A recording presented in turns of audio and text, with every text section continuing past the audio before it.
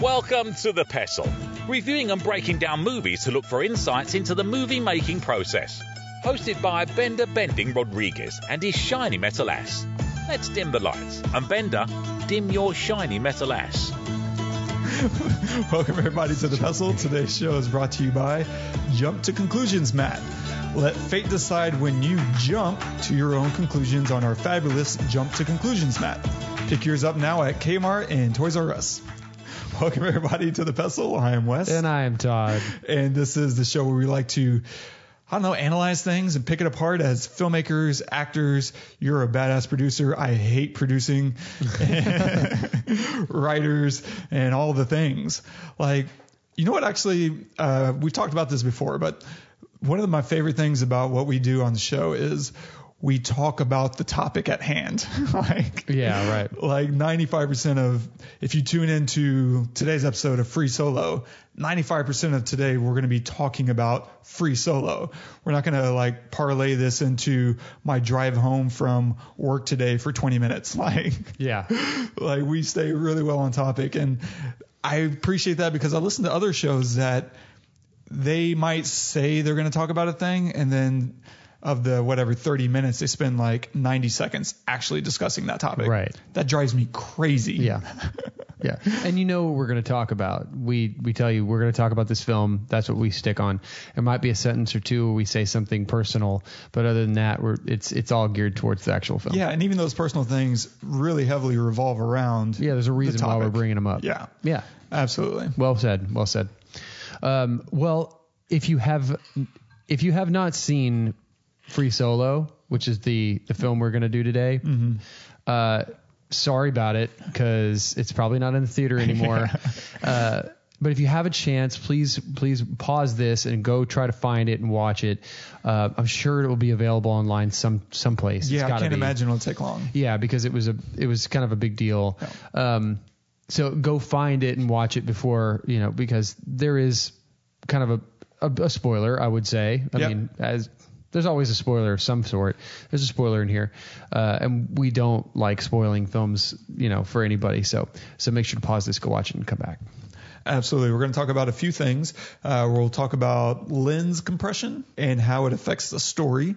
And we'll have an interview with a rock climber, Acacia. She is a badass rock climber. And we'll talk about some other stuff and things and stuff. And things. Yeah, and stuff. Yeah. So synopsis of the film is right here. We follow Alex Honnold as he becomes the first person to ever free solo climb Yosemite's 3,000 foot high El Capitan wall. With no ropes or safety gear, he completed arguably the greatest feat in rock climbing history. It's directed by Jimmy Chin and Elizabeth Chai Verselli. I'll say that. And it's starring Alex Honnold, Jimmy Chin, Sandy Candelas, and Tommy Caldwell. But the boulder problem has a 10-foot section that's incredibly difficult. It's a very intricate sequence. You've got your right hand on a crimp, left hand on a side pull, and then you put your right foot onto this dimple thing. Right hand goes up to a small down pulling crimp. Left foot goes into a little dish, and then you drive up off the left foot into the thumb press.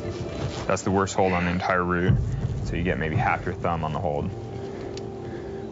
Then you roll your two fingers over the thumb, switch your feet, left foot stems out to this really bad sloping black foothold. Switch your thumbs. And then reach out left to a big sloping bread loaf type hold that feels kind of grainy. From there, either karate kick or double dyno to an edge on the opposite wall.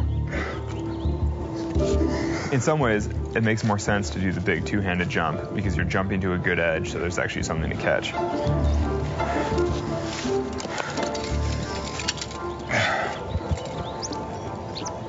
But the idea of jumping without a rope seems completely outrageous. If you miss it, that's that. I remember that moment in the theater. Yeah. I do. You jump? No, you don't jump. Are you kidding me?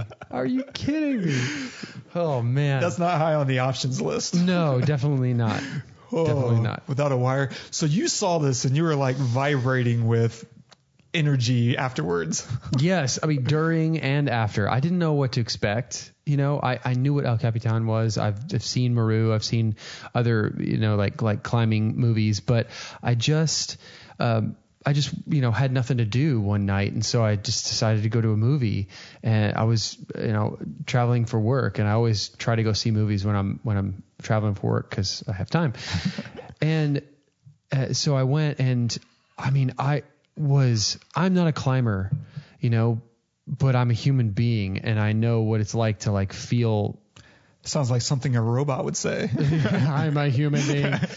Well, it was very visceral. The way they shot it and being so close to him and knowing where he was, how high he was and it just engulfed me. And watching it on big screen. I mean, if you have a chance to watch this on a big screen, go do it. 100. I mean, more than any other movie I've ever seen. Honestly, this movie on IMAX would kill me. I would be dead. I would die. But yeah, I mean, I could watch it in my living room, but seeing it on a big screen was just intense. And I was on the front row, like I always do, up front. And it was such an experience. I can't remember the last time I've had such a visceral experience in a theater. Was any part of you after you walked out thinking, I kind of want to take up rock climbing? No. Not an ounce, nothing. And since that then, really surprises me. Yeah, I know, me too. Because I do like saying, oh, that's really hard, I want to try that. Mm-hmm. And I think a lot of people, even if they're not that way, if they're honest with themselves, there's probably some ounce of them that feels that way too. Yeah. I know plenty of people that would say they would never skydive ever, but there's a part in them that wishes they did want that. And that's the part I'm speaking about. But this, I had nothing. There was no ounce of me that wanted to ever try anything like that. But then since then, I got on a climbing kick as like just watching videos. Okay. Just like learning more about climbing and the people that do it and why they do it, just trying to understand, the whole, like, I want to connect with the rock. What the hell does that mean? And the freeing of your mind. And I kind of started to understand it a little bit more. And do I want to free solo a cap? No. Do I want to free solo anything? Absolutely not. I don't have a desire for that, but I get it. I kind of understand. Like, if you think about this, just close your eyes for a second and put yourself, think about starting at the bottom of a wall that goes really, really high, 1,000 feet up. And think about the first 100 feet being pretty easy. You take a step here, a hand there, and they're all really easy grips. And then you get to a point where they're not easy. And then you look down and you're 1,000 feet up and you don't have any ropes, but you're 1,000 feet up and now it's getting hard. Think about that, because that's where he was in that clip. He was over 1,000 feet. He might have been 1,500, 2,000 feet up. And he has to do this incredibly difficult thing because he can't go back down at that point. He has to keep going. And it's this feeling of, if you let that control you, if you let that feeling control you, you are done. Like, you're probably going to die. But if you get out of your own head, you clear your mind completely, and all you do is you focus on the physical thing that you have to do, then you're like razor focused. There's nothing else going on in your mind except that one little thing. And it's hard to imagine another scenario where that is. And they kind of dive into that, what you're talking about with the fear, whenever they like scan his brain, yes. Right? They do the MRI and they find out, there's lower activity in that fear part of his brain. Yeah.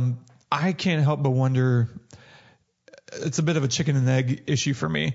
Like, was he always that way, or did he become that way through years of climbing and I guess kind of that serenity that you get out of, that process? I can't imagine anyone's just being terrified the whole time. like Screaming. the whole time. I love that. That's what I'd be doing.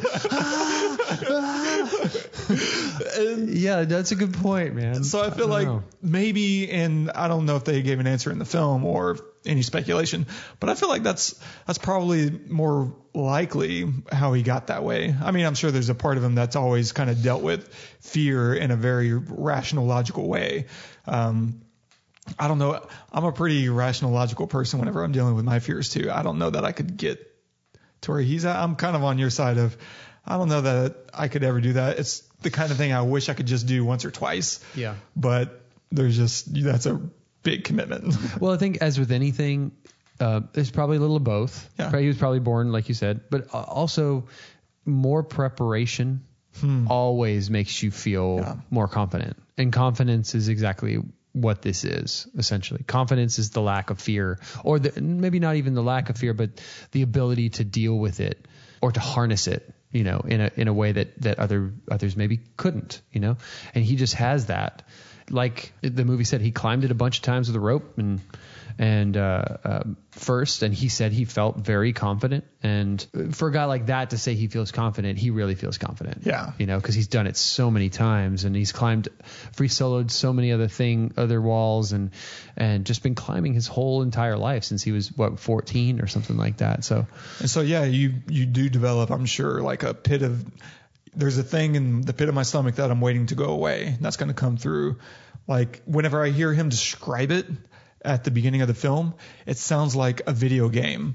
Like he's got certain buttons he's going to press in order to accomplish everything. And he's memorized it. He's going to go through and he's going to beat the boss. Like just hearing the way he thinks about the climbing it almost doesn't sound like climbing. It sounds like a series of moves that just happens to be on the side of a mountain. Yeah. Yeah. And that's incredible. And I think you're overwhelmingly right? That, it's preparation. Getting to that point can get you to that other point of relaxation and calm, and where the hard parts are going to be, and you'll deal with it when you get there, but you already know how you're going to deal with it. So you're able to focus on now because I don't know. I wonder how many of the really rough accidents don't come on the hard parts, right? You wonder how many of the rough parts, the accidents come on the easy parts because they let their mind slip. Yeah. And so in this, I imagine you have to be 100% focused every single inch of the way or else, Yeah, I feel like someone like Alex Honnold has to be the type of person he is, meaning I could never I can't do that. I could climb for 30 years and I don't think I could ever do that because I don't have I don't know that I have the mentality that he had. Like you have to have this serenity, calm mentality because at any moment my mind could freak out. Yeah. I could have like a spark of worry.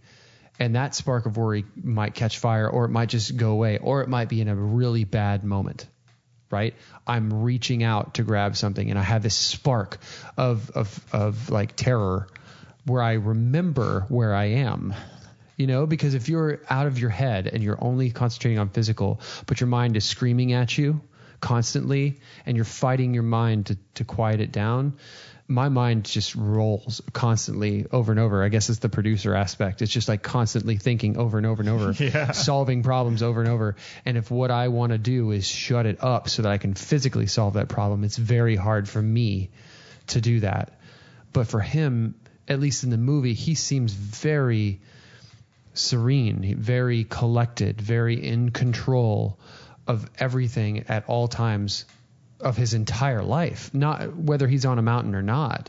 I mean, the most out of control he ever is when his girlfriend screws him over, is when he falls because of her, or, like they have fights because she doesn't get what he does or something, I don't know, but he just has this the right mentality, I would think, for someone who would be able to do that. Right? What did you think about Sonny? About his girlfriend? Yeah. Yeah.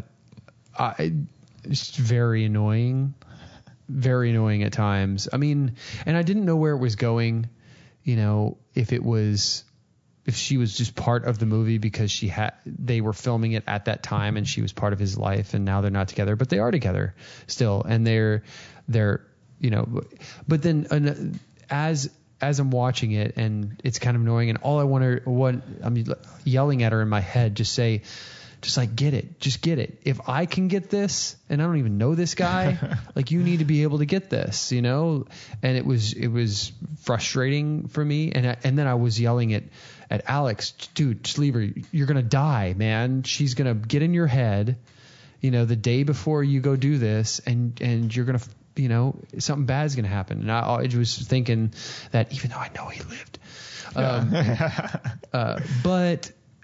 but then I also, there's other aspects too. So not everybody can deal with having cameras in your face and be the exact same person. I mean, 99% of people, you put a camera in your face and you say, this is going to be on big movie screens, or just put an iPhone in their face and they're 100% a different person. I'm including myself in that, except for Alex. I feel like Alex is how it just normally is. But for her, I think it was a little bit of that. She's not an actress. I'm not asking her to act, It was more about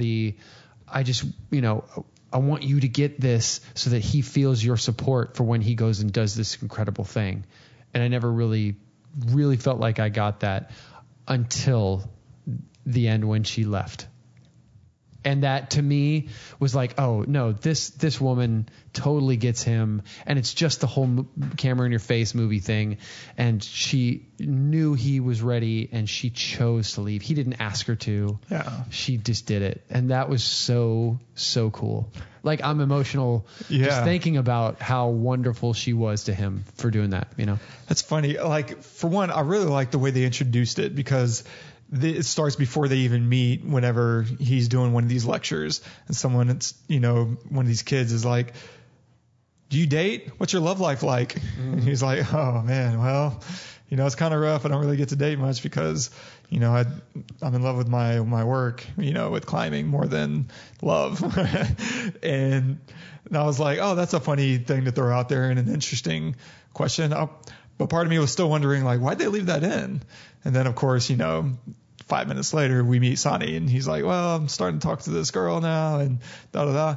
And I went through this kind of roller coaster with her, because at the beginning, I'm like, are you really into him? Like, Exactly. I was having this question of, do you actually like him, or do you like what he is, in terms of he's a successful climber, and it's an interesting story, and there's a certain amount of, the attention, that comes along with it. And I'm not saying these are like the coolest thoughts to be having, but these are just kind of what I'm feeling it while I'm watching this, because I think we're all aware of the idea of the limelight can attract people to you. And it doesn't mean that they don't like you. It just means that if that light hadn't been there, maybe they wouldn't have been attracted to you in the first place. Mm-hmm. And so I'm kind of like trying to figure her out, because she doesn't seem to get it. And then I'm also like, why are we spending so much time about the relationship? And then, of course, it's because it directly impacts the rest of the story through her, I don't know what her inexperience, I'll call it. Yeah. Because obviously she wasn't being. It's a good way to put it. Yeah. Yeah. And he gets hurt. And then that whole series of him figuring that part out was, man, that was really rough, because you understand where he's coming from. But at the same time, you're like, man, but if you like her, that can't be the reason you stop seeing her. Yeah. And then I go through this other part where you start to see she's living this lifestyle, and it's not super cool. She clearly cares for him, even if she doesn't get it. And there's kind of a selfish love in there. You can see that, she really cares. So I go from, do you really like him, to, you need to leave, you're better than him, because he's kind of an asshole to her. Oh, he definitely is. Right? Just the way he kind of talks to her, and his brutal honesty. Like, I'm all for honesty, but there's also a certain level of brutality that I don't think needs to accompany it. Agreed. Well said. And so I think by the end I was like really happy that they're together because you're right. When that moment comes, whenever she's like, I know what's best for him right now is for me to be gone so that he can focus, was great, because whenever he does that abandon trial, she was still making it about her. Yeah. And that's a really frustrating thing, to be going after your dream and to have someone want the focus to be about them when it has absolutely nothing to do with them. Yeah. Like, this is not your moment. Pick another moment. Yeah. That kind of stuff really just drives me crazy, because I've had those kind of things happen to me where I'm having a great moment and then suddenly there's drama in a relationship because someone doesn't feel like the spotlight is on them anymore. Not to say that's exactly what was happening with her, but there was a certain amount of selfishness that was being taken away from Alex, which really sucks, because you need every ounce of your attention and energy going into the right things. Yeah, like it's not like you're meeting a lawyer before a big case and you're distracting him. No, this is you met this guy after he was a big name doing what he does. This is what he does. You knew what you're getting yourself into. So don't F it up, like support it, because that's what drew you to him in the first place, or one of the things that drew you to him in the first place. And that's what I was what I was feeling was like, that's not how you act. You don't act that way. But he did speak to, like, there was a few times where he would say things I'd be like, oh, whoa, dude, damn.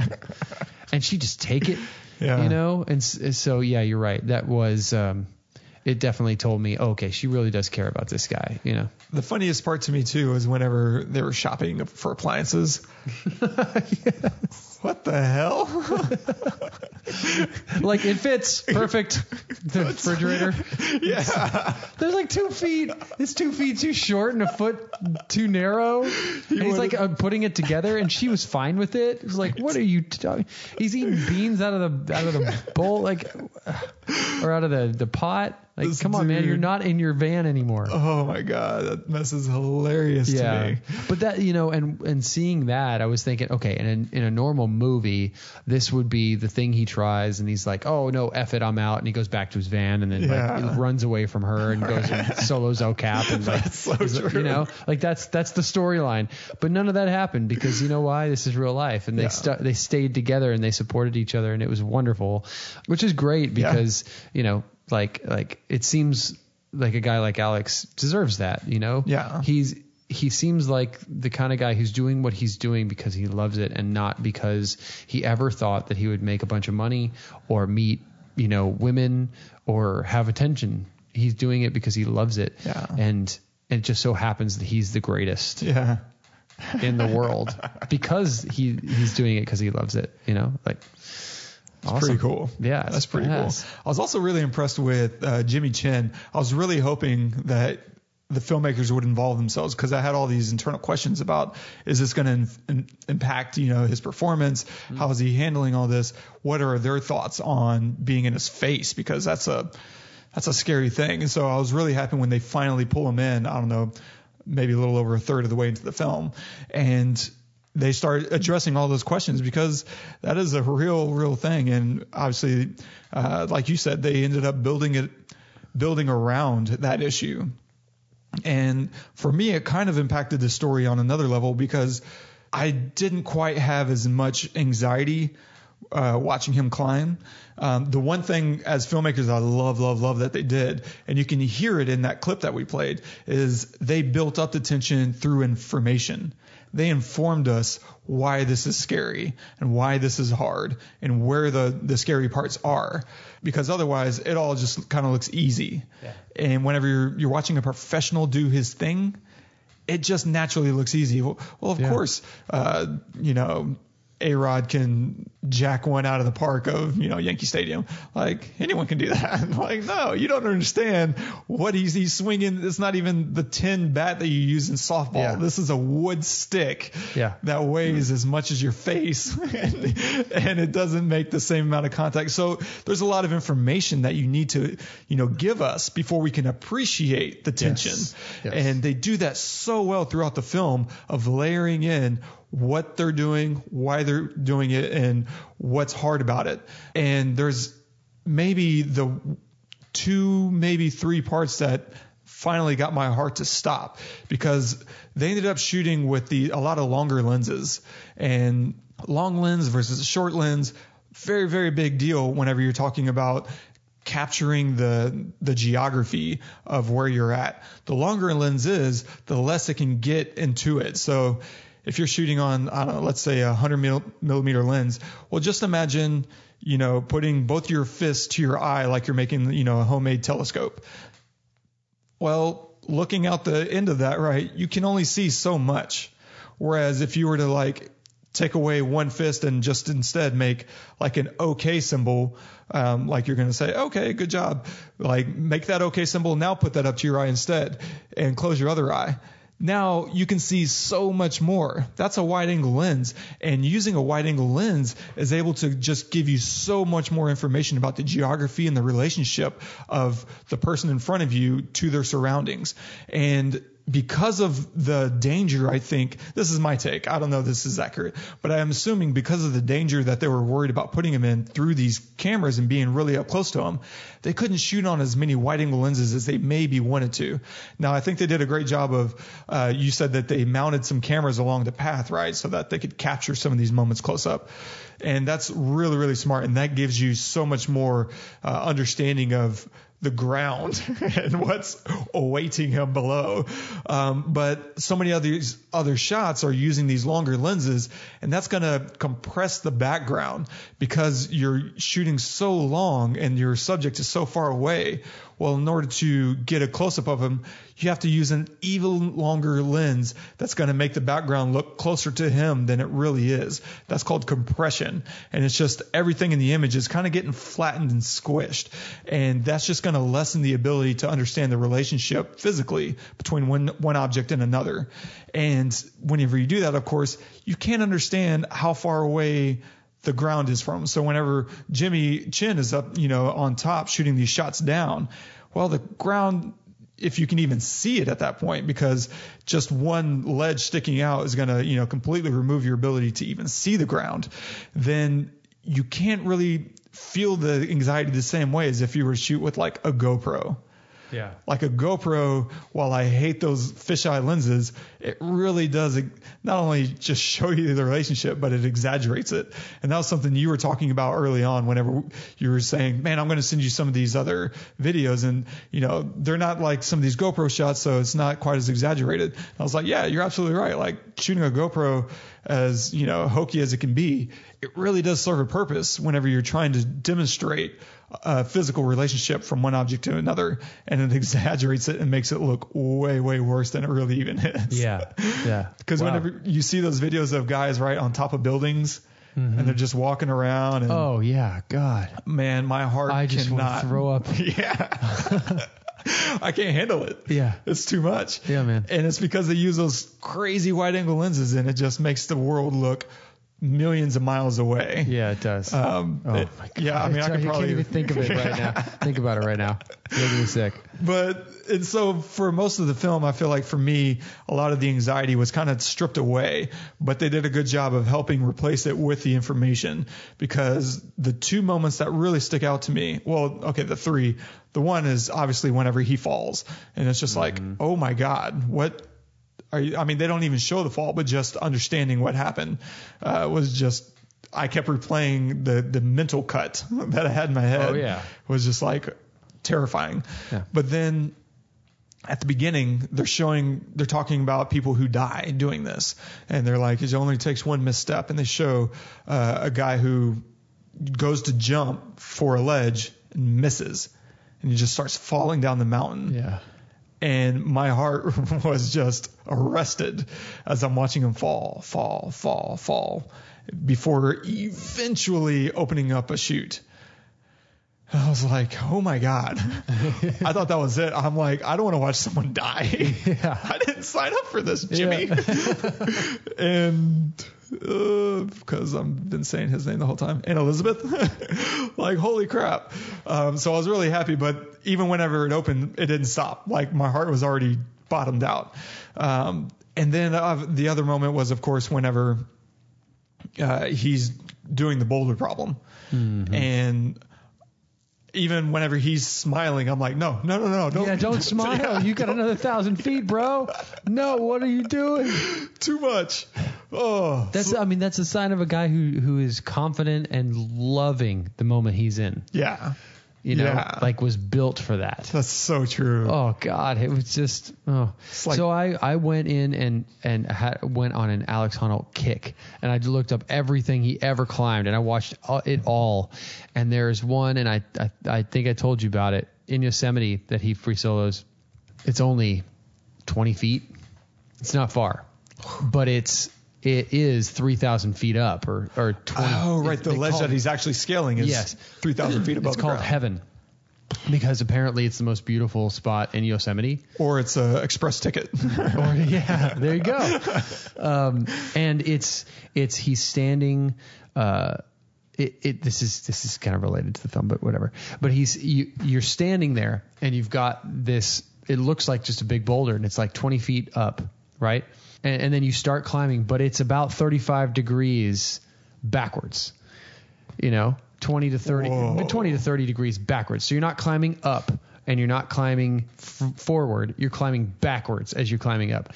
And once you get, I think, the third hold in, there's no going back. If you slip, you're not going to fall where you stood. You're going to fall 3,000 feet down. You're done. Oh, that just gave me shivers. But it's like 20 hand moves. And that's it. The whole thing, the whole climb.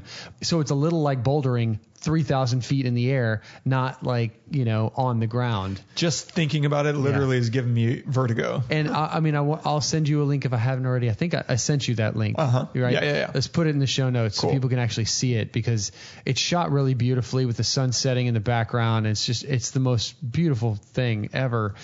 And just watching him do something like that, it's just unbelievable. And you watch him and you think he's slow and methodical, and every hand movement is done with purpose, right? Like he'll slide his hand into a crack, and it's all slow motion, really, like whatever. He'll slide his hand into a crack, and then he'll next hand. But you're thinking, what's he doing with that first hand? Are you sure that first? I would, feel it out a little bit, man. Spending a little more time in there. But he climbs like so fast. He climbed El Cap in under 4 hours. Oh my God. 3,000 feet in under 4 hours. Not only was he the first and only person to ever do it, but he did it in under 4 hours, which is unbelievably fast. Like crazy fast. And any other climbers that you talk to will say that's crazy how fast that was. But it doesn't look like he's going fast. It looks like he's really, taking his time. But he just, every move, he knows every single move, and when he's got the hold and keeps going. That's really awesome. Really unbelievable. It's like watching a master chef cook. Everything is done perfectly, and everything, he knows the next move before he's done the move before it. It's muscle memory at a certain point. Exactly. That's pretty cool. Yeah. So let's jump on the phone real quick with Acacia. Awesome. Cool. So right now we are joined by Acacia, who is a rock climber. Acacia, thank you so much for joining. Thanks for having me, guys. Yeah, super excited. So my first question is, for one, is there such a thing as a professional rock climber? And if so, what is that? And are you considered to be a pro? So there are professional climbers. There are not very many because it is such a niche sport. It's hard to be at that elite level. But it kind of depends. Like everyone kind of has varying definitions. Like I would say a professional climber is a climber who can basically live off of just climbing alone. Based on getting money from their sponsors. So there are probably a handful of American climbers that fit that description. And the rest, I would say, are probably semi-professional, and they would get gear sponsors. They might get some financial sponsorships. And then otherwise, they would be probably doing like advertisements here and there. So I would not consider myself professional because I do have a full-time job. And so I have gear sponsors, but I wouldn't even really consider myself semi-professional. I would just consider myself a sponsored climber. But you're no slouch. I mean, I know you do a lot of photo shoots and cover shoots. How does that work? Are you just you just happen to be a model and a badass rock climber? Yeah, I kind of got into that. It sort of just fell into my lap. Like I had been climbing for probably 4 or 5 years, and then a friend of mine was going to attend a rock and ice photo camp. And there's more climbing magazines, but probably the main two in the States are Rock and Ice and then Climbing Magazine. And Rock and Ice has a photo camp every year where they allow students to come learn how to take climbing photos, and they get to learn from some of the top climbing photographers. And so I had a friend who was going to attend that photo camp, and then at the last minute couldn't go, and they were looking for more models because there were some sponsor conflicts. And so he recommended me, and I got to go, and then I just that allowed me to network with some other photographers. And then, I just kind of got randomly into climbing modeling. Props. That's awesome. So how do you know Alex? So I met Alex I think the first time I met him was when he was in town. I think he did a presentation. So he's sponsored by the North Face, I believe, and he was in town doing kind of a little talk. Like he had another sort of film that was coming out. So in the climbing world, we have Real Rock, and I'm pretty sure he was in town for one of those. And so it's kind of like the small climbing community will put out videos every year of just some really great accomplishment or some really cool story. And it's a fun way for all the filmmakers kind of within the climbing industry to come together and kind of collaborate and tell different stories. And so everyone in the climbing world kind of knows that every year Real Rock will come out, and there will be a compilation of different videos that come out. And so I believe he was in one. I mean, he's been in many of them, obviously, because he's such an accomplished climber. And he does what a lot of people are really scared to do. And so he came to Austin and I believe did a little presentation, which was really cool, just to kind of hear his thought process through the whole thing.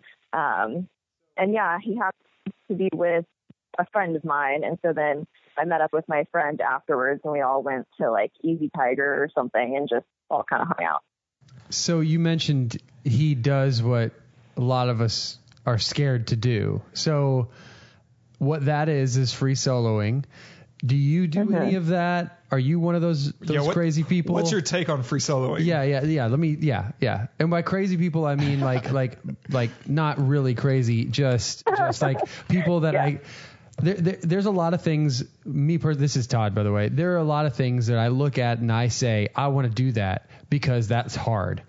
That's just kind of like the nature of who I am as a human being. I look at that and I think that is the most terrifying thing I could ever think of possibly doing, and not an ounce of me wants to do that. And there's really nothing else in the world that I can say that about. So what's your take on that, and what kind of climbing do you like to do? So I do think that free soloing is the riskiest, it is definitely the riskiest of all the climbing styles. But I will say that after hearing him talk about it, I don't feel like he's being as reckless as it appears to the public. So I don't free solo, but I have in my lifetime free soloed one of the Flatirons in Boulder, Colorado. And I think it was like the second one, whatever, it was really easy. Like it's not very steep and you can climb it in your approach shoes, and it's just kind of a steep hike, so to say. You have to use your hands sometimes, but for the most part, it's really just a steep hike. So I have done it before in my life, but I went with friends who knew the exact route to take and, knew everything to do. So I wasn't just on-sighting it, which literally means doing it for the first time. So you're performing it on first sight. The thing that people don't really understand about Alex, unless they have watched his videos or listened to his lectures, is that he generally will climb a route like 25 to 30 times on a rope before he ever tries to do a solo. And so part of the thrill for him is the kind of the purism of connecting with the rock, right? So like it kind of helps you get out of your head. So part of the appeal of rock climbing is that it is taking you out of your head. You're very focused on what you're doing, and the harder the climbs get, the less you have to dedicate your thoughts to anything else besides just the climb. So it really, really pulls you into essentially a state of ecstasis where you're like in an altered consciousness. And so that's what's addicting about it. But he's not just picking out a route and going, oh, cool, I'll just climb that without a rope because that seems fun. He's finding a line that he feels really connected to or he's really inspired by. And then he's climbing it on a rope. And so he's lead climbing it over and over and over it and kind of rehearsing it in his brain before he goes and does it without the rope. So he won't do it unless he feels extremely confident that he can do it without failing. And then, of course, every time that he does one, people are like, well, what are you going to do next? What's going to be the next thing? So, you know, he is kind of balancing, like, how far does he push himself and how far does he just stick with doing it for him and what he likes to do. I mean, I don't know anything about rock climbing. Let me be the first to say that. But Alex, if you're listening, don't do any of that. Don't do anything for anyone else but yourself, because it's not it was something like this. It's not like someone saying you should go write a book. Well, I don't really want to write. It's like you're playing with your life here, bud. You know. Wow, that's an amazing insight. I mean, we see in the film, we see him, you know, going through it a lot and testing routes and stuff. One particular thing, and I wanted to ask you about this, and I don't know if you've talked to him since he filmed this movie or before or whatever, or what you thought about it. I'm sure that have you seen any video of him free soloing El Cap? I have, yeah. Okay, so the boulder problem in particular is. Have you been on El Cap? No, I have not. So. That was I from what I gathered from the film, the hardest point, right? Like if he gets through that, then it's pretty much smooth sailing for the rest of the way. Well, quote unquote smooth sailing. Can you kind of try to put into words what this is and how hard it typically is? Because apparently he has to, like, you know, switch over his feet, move his hands in a certain way, and then do the splits, you know, like 2,000 feet in the air and almost fall into an edge. And then in the film, he just there's a camera that's mounted on the rock face. He just gives it a smile and keeps going. That's otherworldly. Can you speak to what the boulder problem is and like, you know, how difficult really something like that is that he did? Yeah, so I don't know exactly how hard the boulder problem on that route was, but I would imagine that it is fairly slabby, meaning just a little off vertical where it's very bouncy and you're standing on like dime edges, essentially. That's very difficult because it's not necessarily strength, it's technique. So you can't just kind of burl your way through it or pull really hard through it. That takes a lot of practice to have really good footwork. But he also has a pretty good wingspan as well. So he is built very well towards climbing, if that makes sense. And he also has incredibly strong fingers. So a lot of what he's doing, though it is definitely physically hard, like the boulder problem itself is very hard, it also takes a whole lot of technique, which is what he's really, really good at. And then I've heard, I'm monopolizing all your time because this is this is really intriguing to me. I'm just tuning in. This is great. Okay. I've heard, so the boulder problem isn't just specific to El Cap. Is that correct? There are other climbs and other mountains and things that have a quote unquote boulder problem. Is that right? Yeah. So in this particular route, they'll call it the boulder problem. Sometimes they'll call it the crux. And so that'll mean, and sometimes routes have multiple cruxes. And so really what that means is when you're looking at like a longer route, it basically will have the hard spots. And so when you're looking at the different styles of climbing, you can have bouldering, which is generally, you know, like under 40 feet. I mean, you might have some high balls, which is what they call it if it's taller than that. But generally you're looking at some shorter boulders. You're falling down onto crash pads, and bouldering is, because it's so short, it's really, really hard. So you're having to try as hard as you can for like maybe 5 to 10 moves, and then you top out. And so bouldering is known for being very powerful, very dynamic. It's a lot of your fast twitch muscles because you're having to move quickly. You don't need to have a lot of endurance. It's mostly power. The next variation, it's really bouldering, and then you've got free climbing. And so it's not free soloing, but free climbing, which is to differentiate it from aid climbing. And so way back in the day when they were climbing El Cap, there were certain sections that you couldn't climb without pulling on some fixed gear. So you'd get up to a spot and then you just kind of yard up on like some webbing, or you'd have some chain or anything really to pull on. And so if you're pulling on something that's fixed into the wall, then that's considered aid climbing. But as climbing has progressed, people have gotten stronger and learned how to free climb some of those areas, which is why it's kind of so exciting that people were able to free climb El Cap. So then within free climbing, you've got the traditional climbing, which is what people refer to as trad. And so that's kind of what started in El Cap. And that's where everyone's got all those cams and nuts, and they're placing gear into the wall.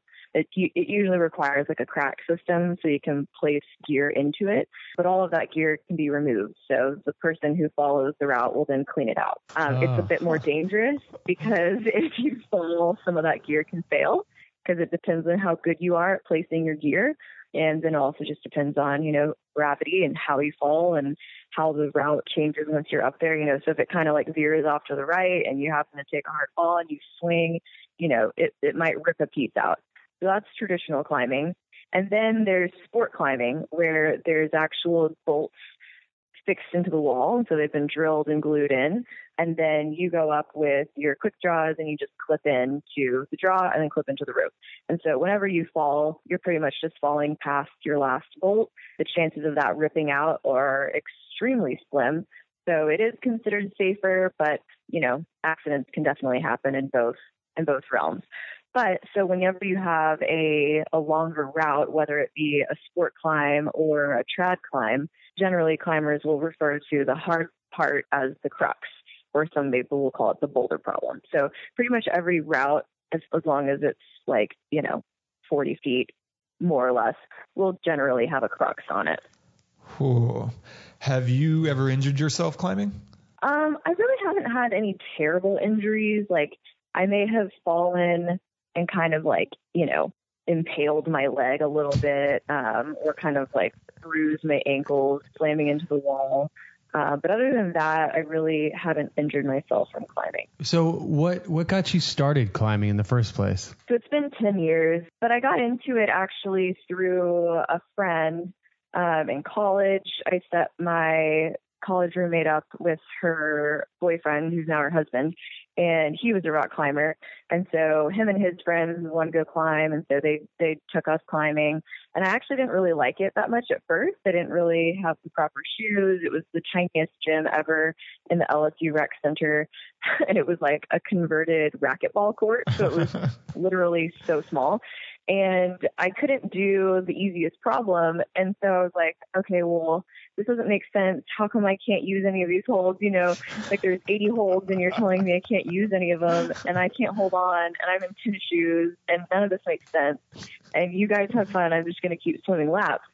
But then one of our friends was like, well, here, I'll take you climbing in Austin. I'm going to be in town. We'll get you some shoes at the REI garage sale, some used shoes for you to try on, and we'll take you climbing outside. And I was like, all right, I'll try it once, and then you guys just leave me alone. If I don't like it, just leave me be. But I actually ended up really liking it, and I liked, A, the climbing shoes really helped, and B, I liked the freedom to use whatever holds I wanted, and I liked the mental challenge. So I liked that everyone kind of has a different way of doing it. So kind of what you hold on to and your order of how you do it is called your beta. And so everyone kind of has their own beta for things. And so the way that my guy friends would do it would generally be different from how I would do it. And so sometimes I couldn't do it their way because it was too burly. And then sometimes I couldn't do it my way because I was too scrunchy, and I had smaller fingers. So I kind of liked that it sort of leveled the playing field in a sense that there wasn't one particular way to do it. You could come up with your own, and you might be making it harder or you might be making it easier, but it was up to you to kind of solve that puzzle. So do you mostly climb outside or you climb inside? I prefer to climb outside, but when the weather isn't so great or when you're just kind of busy during the work week and you don't have time to get out, it is nice to go to the gym just to stay in shape. So, and do you have a favorite climber yourself? Ooh, a favorite climber. You're going to have to narrow it down to male or female. Oh, man. No, I don't. You need to have, no. Yes, you do. Okay. I cannot pick overall. Okay. Because then it's like, I have my favorite boulderer. I have my favorite sport climber. Okay.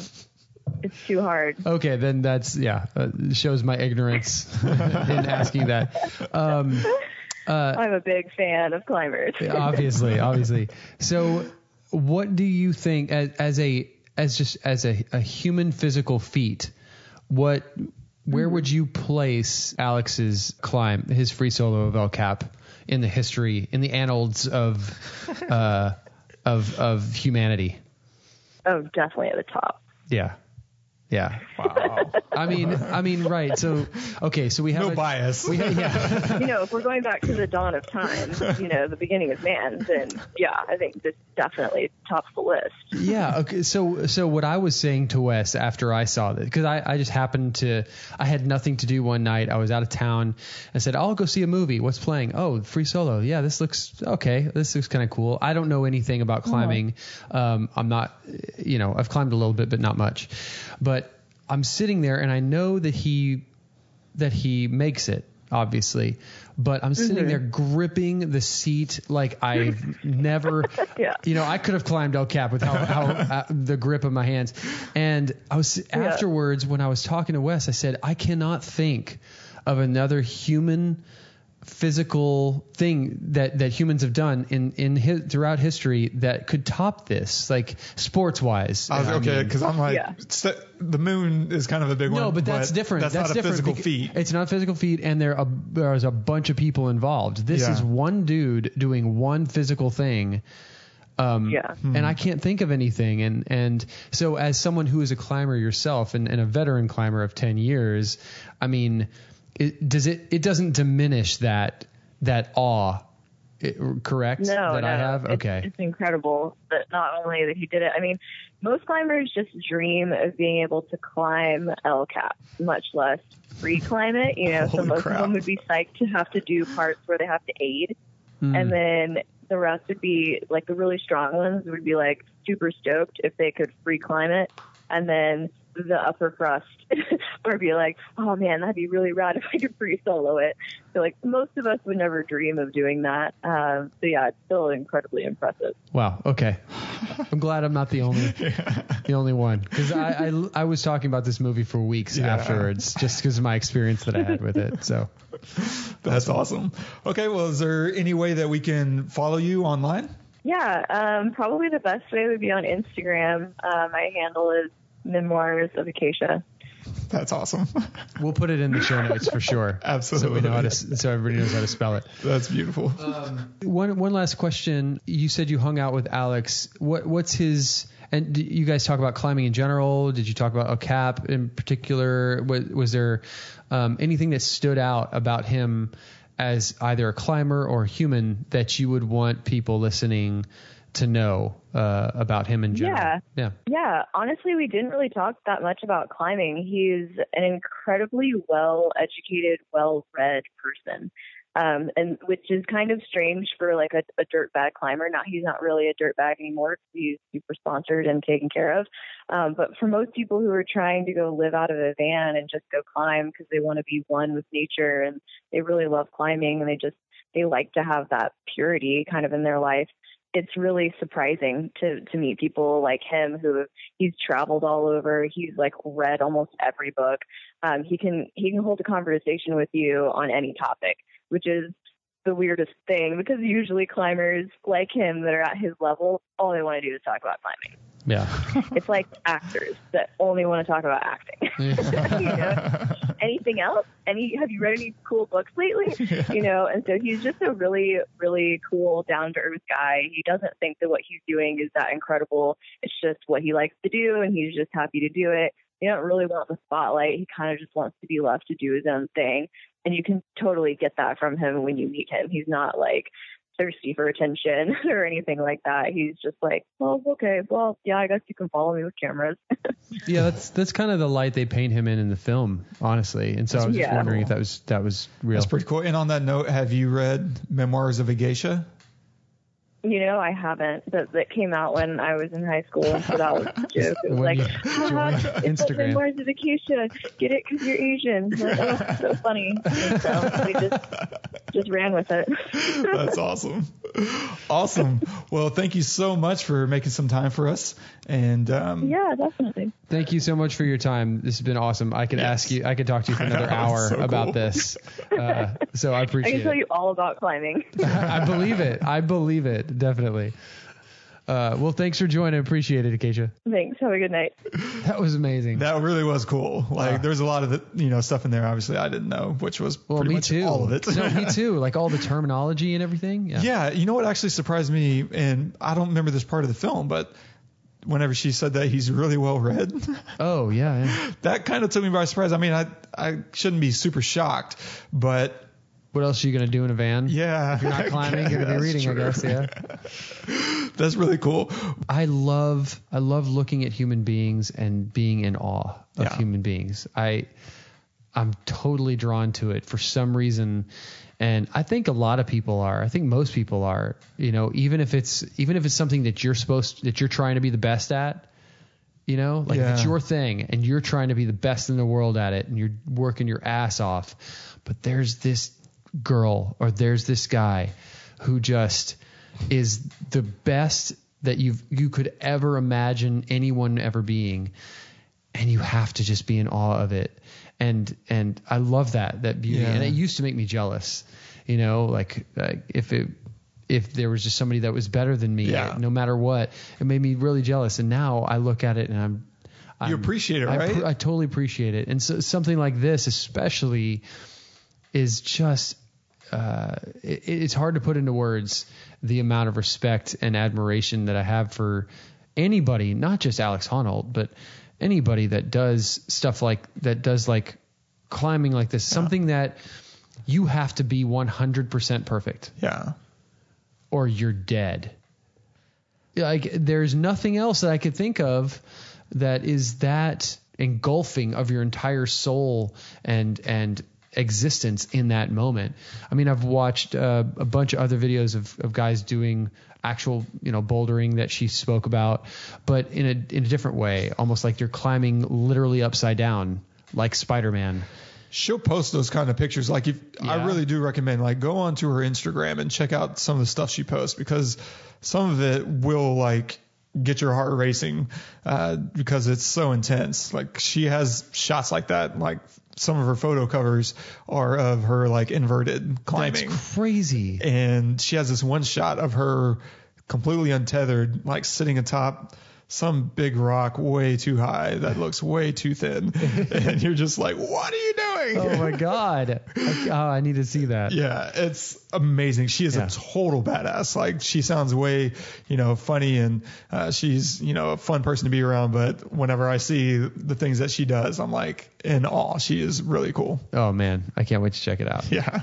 I just can't say enough amazing things about it. I don't know why. I'm so intrigued by it.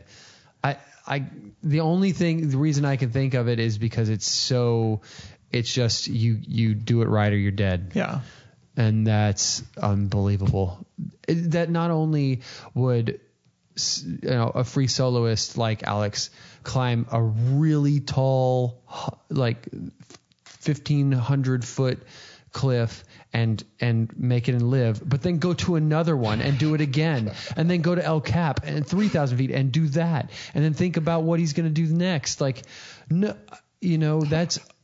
That's unbelievable to keep doing it, to keep pushing that envelope. It's so easy to say, push the envelope of technology or push the envelope of X or Y or whatever. That's not an envelope. Yeah. An envelope is this. And I love the way he does it with so much integrity too, because like you heard her talk about, and if you've seen the film, they pound the drum a little bit on that, is that he's not going to be pressured into it. Yeah. It's going to be his decision, and he knows when he's ready, and he's not going to do it a minute before. Yeah. God. And kudos to the filmmakers, honestly. So Jimmy Chin is a climber. He's been a climber for years. The film I'm going to recommend is a film from him. And he even said in interviews, because they were asking him about the crew, were the crew climbers? He said, absolutely. There's really only like maybe a handful of guys in the world that could do this type of thing, that could climb and film, because you had to be a climber. You're on the wall of El Cap. You have to be a climber. But you also have to be able to hold a camera and get the right shot and do all the right things that a cameraman knows how to do. Maybe I should take up climbing. Maybe you should take up climbing. But because they were climbers, because he was a climber, they knew the importance of not only staying out of the way physically, but mentally out of the way of Alex, letting him really, and not just because you didn't want to be the reason he died, but because you wanted him to have the experience he wanted to have. Ooh. And he says it, they say it throughout the film, like it almost doesn't matter if he does the climb and doesn't have the experience he wants. It's like kind of a moot point with a climber like him who really only does it because he loves doing it. And so I think that, all of the build up to how they were going to film it was really on point, and their decision to do what they did, mounting the cameras on the wall, no man on the wall, just letting him be there. That was pretty awesome. Yeah. Badass. Yeah. And do you remember the moment where doesn't he like when he's climbing, it's been a few weeks since I've seen it, doesn't he like pass a couple of people? Oh, that are like camping on the wall or something. And the guy at the base is like, I think we have a bunny. Nope, it's not a bunny. It's a unicorn. Oh my God. They're like dressed up. Oh yeah, the unicorn head on. Yeah. I was just thinking, what are those guys thinking? Yeah. Are they talking to him? Are they looking at each other like, this guy doesn't have any ropes? What the fuck is going on? Yeah, that would be weird to like just be perched up on a mountain and some dude just walks by you. Yeah, like, insane. This isn't a bench That's in the park. essentially what happened. Yeah. But yeah, so kudos to the filmmakers. I think that they did it right. They did it justice and gave us what we wanted as viewers, and gave Alex what he wanted. Absolutely. And themselves. They made a great documentary. It was awesome. Yeah. Yeah. So what are you recommending this week? Oh, yes. So it's another Jimmy Chin film called Meru, which is on Netflix. You can go stream it now. It's just another climbing documentary, but this one is on a totally different mountain, and it's done with ropes and all that stuff. So nice. Oh yeah. I'm going to recommend a climbing movie as well. Imagine that. A documentary. It's called 180 Degrees South. Let me check. I have not. Yes. Okay, so it's called 180 Degrees South. It's a guy who, I think he's like a nephew or a son of some of the founders of North Face. Mm-hmm. And they were like these kind of beach bums who started the company really as a way to feed their adventures, like surfing and rock climbing. And so he kind of sets out to have his own adventure of making his way down to Chile to climb one of the mountains down there. I can't remember what mountain it is, but it looked tall and cold. And as beautiful, I think this movie, Free Solo, is really beautiful, but I don't think it really holds a candle to 180 Degrees South in terms of, it's just one of the most gorgeous movies I've ever seen. Really? It's so crazy because the guy who made it is not a filmmaker. Really? And it's unbelievable. Wow. I don't know if I'm it's intrigued now. I don't know if it's a case of like just kind of spray and pray. Like he just kind of kept the camera like rolling, but I don't think I've ever heard that. But he comes away with like some unbelievable shots, and from almost beginning to end, it's just a beautiful movie, and it's a really heartwarming story, and I highly recommend it. 180 Degrees South. Sweet, man. Love it. That said, next week we are going to tackle Birdman. Yes, I'm excited about that. Super excited. I haven't seen this really since the theater, maybe once since it came on HBO at some point. I think. But yeah, I'm excited to tackle that. That's a special request from our guy Izzy. I'm going to expect a lot out of you in that Oh, episode. God. Yeah. All right. There's a lot going on, There is a lot happening. like technically speaking. Yeah. So bring your A game, bro. I'll try. And don't forget to subscribe and review us on iTunes if you have not already. I'm trying to get 50 reviews. If we can get 50 reviews, I'm going to get like a really badass interview. So Sweet. Let's get to 50. Matthew McConaughey. Yes. That's it. He's waiting. He's watching, Hey, guys. I know, Matt. Just give me a shout. Yeah. If you want to comment on this, you can go to the pestlpodcast.com/free solo and drop us a note on whether or not you would ever rock climb without, I don't know, attachments. Yeah. And how high? Okay. Leave us a note about how high you would climb without a rope. I think everybody has their own, like a number where like you look down and you're like, oh, that would break my leg. That's true, because I have climbed the Flatirons that Acacia was talking about. Okay. And by climbed, I mean I hiked Okay. as far as I could go before I had to start actually climbing. And then you stopped. But yeah, but there is a part where, you do have to use your hands and feet, and you're climbing to some extent because, there's all these loose rocks and boulders all over the place.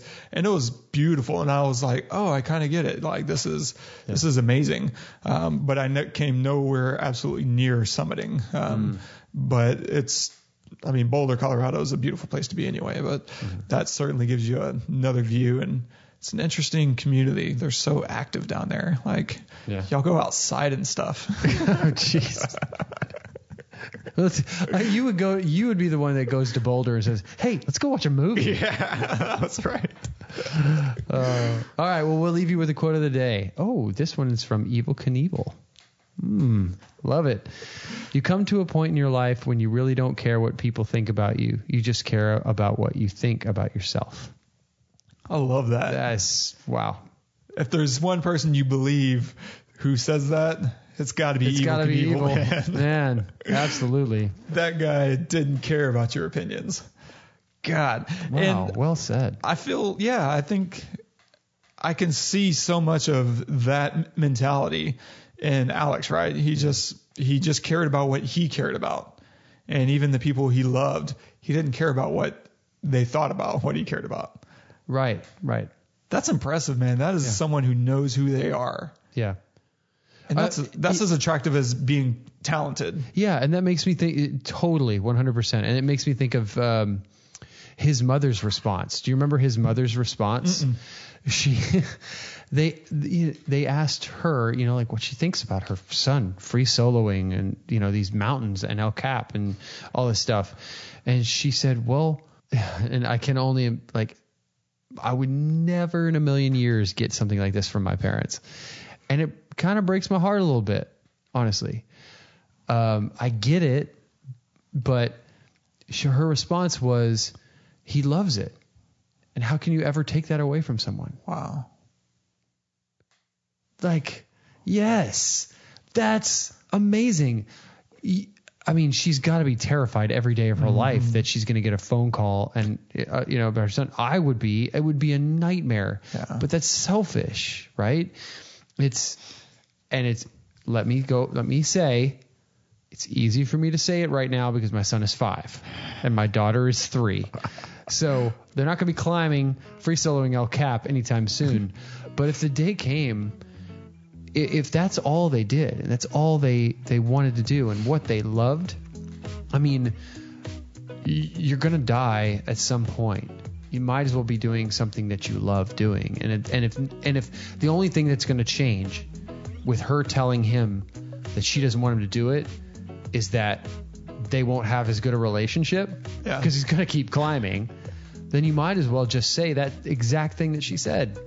How can you ever take something like that away from him? It was brilliant. That's amazing. So good. And, I say that because he had a little bit of a support system with her. His father was a climber, but his father died when he was young. And so he had the it's okay to climb from his dad and the I know you love it, so go climb from his mom. And that's amazing because he had no one telling him not to. Yeah. so that when finally he meets this girl or a few other people and they say, don't do that, he's like, what are you talking about? Of course I'm going to do this. I've always been told I can do this, so I'm going to do it. So he had that support system already in place. And so maybe that was part of why he didn't really listen to anybody else. And he was just focused on nope, this is what I do, kind of thing. That's awesome. It was just a good moment. Yeah. When she said that, I was like, you go, Mom. Anyway, all right. We're going to end it there. Thank you guys again for joining us. Just to reiterate what Wes said, make sure to leave a comment and subscribe. Comments are really important. I want to see who we're going to get as a guest when we get 50 reviews. So leave a review and tell your friends, and join us next week when we do Birdman. So make sure to watch it this week. And until then, I'm Todd. I'm Wes. Go watch the movies.